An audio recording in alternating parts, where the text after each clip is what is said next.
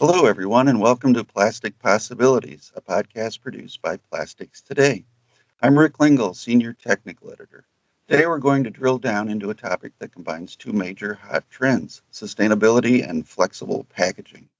It helps guide us through a complex, fast-changing landscape where these two trends converge is longtime sustainable packaging expert Robert Bob Lilienfeld. Bob will provide clarity in a murky green market full of promise and options and guide us to viable, innovative, sustainable materials that represent the leading edge of how flexible packaging can contribute to a circular economy. Bob, welcome to the podcast. It's great to have you join us. Thanks, Rick. It's always good to spend a little time with you. Well, let's kick things off by tapping into an early part of your environmentally centered career back in your Use Less Stuff website, where you had researched and published a database report that measured packaging efficiency. Can you kind of summarize that report and especially the findings regarding flexible packaging? Sure. Well, it's actually a report I've done three times over the last 25 years or so. And what I did is a market basket approach to packaging by looking at what the USDA and the Commerce Department called a product market basket of what typical products consumers bought. I took that market basket and looked at each category. So let's say yogurt, and then picked the top five or six brands in the category, pulled all their packaging, and did an analysis of the packaging for all those 64 categories that compared the differences between, let's say, rigid containers and flexible containers, glass versus plastic versus metal, and formulaically looked at how much packaging it took to both deliver the product in question, but also how much waste was created. So packaging that was highly recycled got credit for recyclability, and packaging that wasn't highly recycled obviously didn't. And the interesting finding was even if flexible packaging isn't recycled, it is so light that there is no amount of recyclability, let's say, that can offset the strength to weight ratio of flexible packaging. So, for example, in order for even steel to catch up, you'd have to recycle steel at a rate of about 110%, which we know is impossible in order to look at the amount of waste that gets generated by a steel can versus a flexible package. Great insight. It sounds like flexible packaging has been sort of a superstar in sustainability as far as efficiency for years, but now the landscape has changed. So for many of these years, flexible packaging was, of course, single use, except in isolated instances where brands enlisted the invaluable help of upcyclers like TerraCycle, which helped provide the brands an out and make the unrecyclable recyclable. Upcyclers have done a tremendous job of good over the years, but technical advances such as monolayer film structures enable flexible packaging that can be made recyclable directly through more conventional stream. And that's good news for all of us.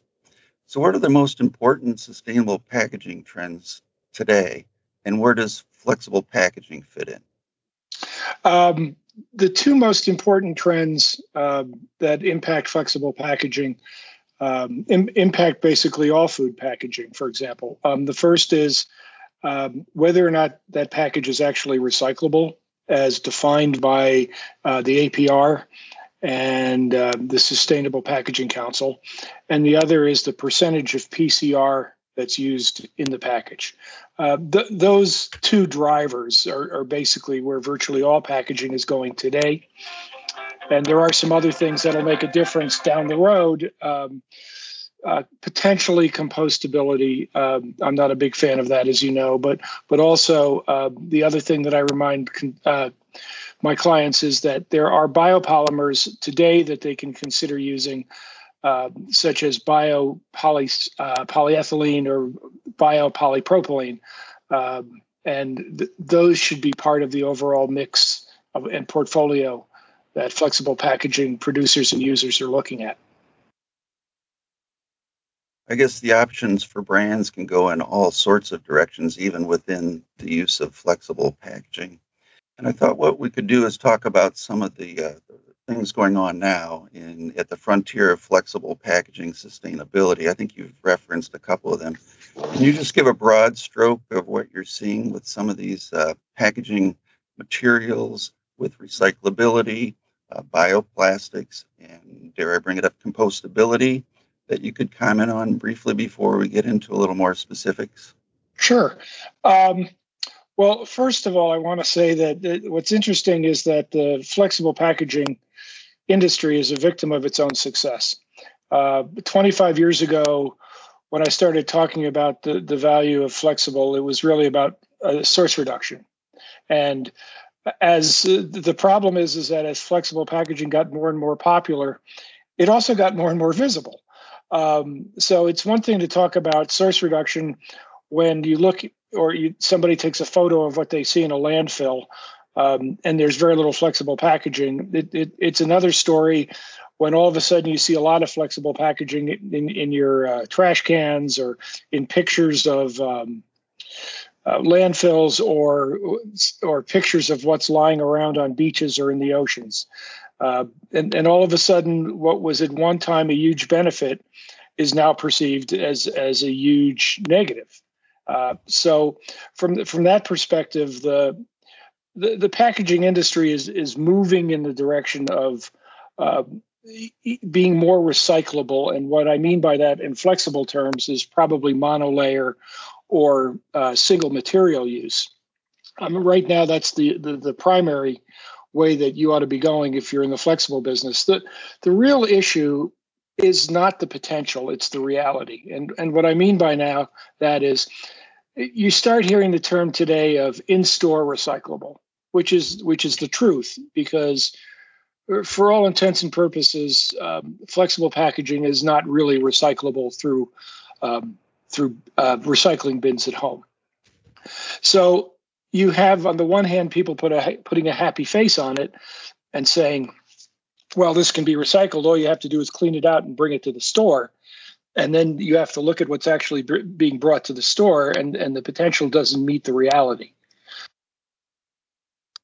So that's sort of like the first direction. The second thing, again, is how much PCR can you get into the package? And frankly, given how hard it is to recycle these materials in the terms of generating a significant quantity of them, then the use of PCR is a really, really smart way to go. So you have to deal with recyclability. You have to deal with actual use of recycled content as the two primary strategies. And then as you sort of move down the curve, some of the other things to consider are the use of biomaterials, such as biopolyethylene or biopolypropylene. And the one that I like least, as you well know, is compostability. There's more and more talk about it. There's more and more promotion on compostability. There are a lot of problems with it. The first being that a material that is compostable doesn't mean that your final package is going to be compostable. When you, as a CPG or some packaging user, is told, well, I can provide you with a compostable package, your question ought to start with define compostability and who's certifying it. And are you certifying exactly what I'm going to be using as my end configuration, or are you certifying the material that you're using? And those are two very, very different things. You also have to look at the cost-benefit ratio. And you also have to realize that if you're going for circular economy strategies, compostability is not a circular strategy. It's a linear strategy, because when you're done, whatever you're creating isn't reusable. And frankly, what you're creating is primarily greenhouse gases. So I'm not a big fan. There are specific applications where it makes sense. For example, ag films would make sense. Certain food service applications where you have almost no choice but to commingle the packaging with the actual food waste makes a lot of sense. But these are not consumer applications, and that's where I get concerned. is people messing up the recycling stream by either throwing compostable materials in it or believing that a compostable material is simply one you can throw out the window and it'll disappear. And by the way, it won't. Well, thank you for those insights. I appreciate that broad stroke with some specifics. I'd like to drill down a little bit. I kind of had tipped you off a little bit that I was going to ask you this. So, what I'd like you to do is to sort of engineer what you see as the ideal, sustainable, flexible packaging using currently available materials. Why don't you talk about what the goal would be, what the recipe, and what the ingredients are, so to speak? All right. Well, the goal, and I define sustainable packaging differently than other people because by trying to call it sustainable packaging, we're taking our eye off the ball. And what you're really talking about is product protection. And so a sustainable packaging is one that delivers 100% of the value that a consumer is looking for and does it with the least amount of waste. And when I say waste, I'm talking about material waste and energy waste. Um, so, uh, and food is a perfect example because the greatest waste that packaging can prevent is food waste. So if you said, all right, I can make my perfect package is one that guarantees that whatever goes into this package ends up going into a consumer's mouth. Okay, so that's step one. Step two is, all right, now how do I create that with the least amount of waste? And so I would, looking around in what's available in the marketplace, I'd say there's three types of products that you'd be looking for. And I'll mention these by brand, but I'm not in any way promoting these brands. It's just what's available. So I'd be looking at the recyclability of, say, Dow's innate recyclable polyethylene resins, the use of PCR, as in resin produced by Revolution and Nova called Encore, which is a PCR polyethylene resin. And then finally, the renewable resource capability of Braskem's I'm Green biopolyethylene resin. So in effect, you're getting polyethylene. It's biopolyethylene. And by the way, there's a value to polyethylene. I'll talk about that in a second. But you've got a resin that's made from renewable resources. It is made from recycled materials and it is recyclable. So there's your perfect solution. And people say, well, what about PLA or what about this or that?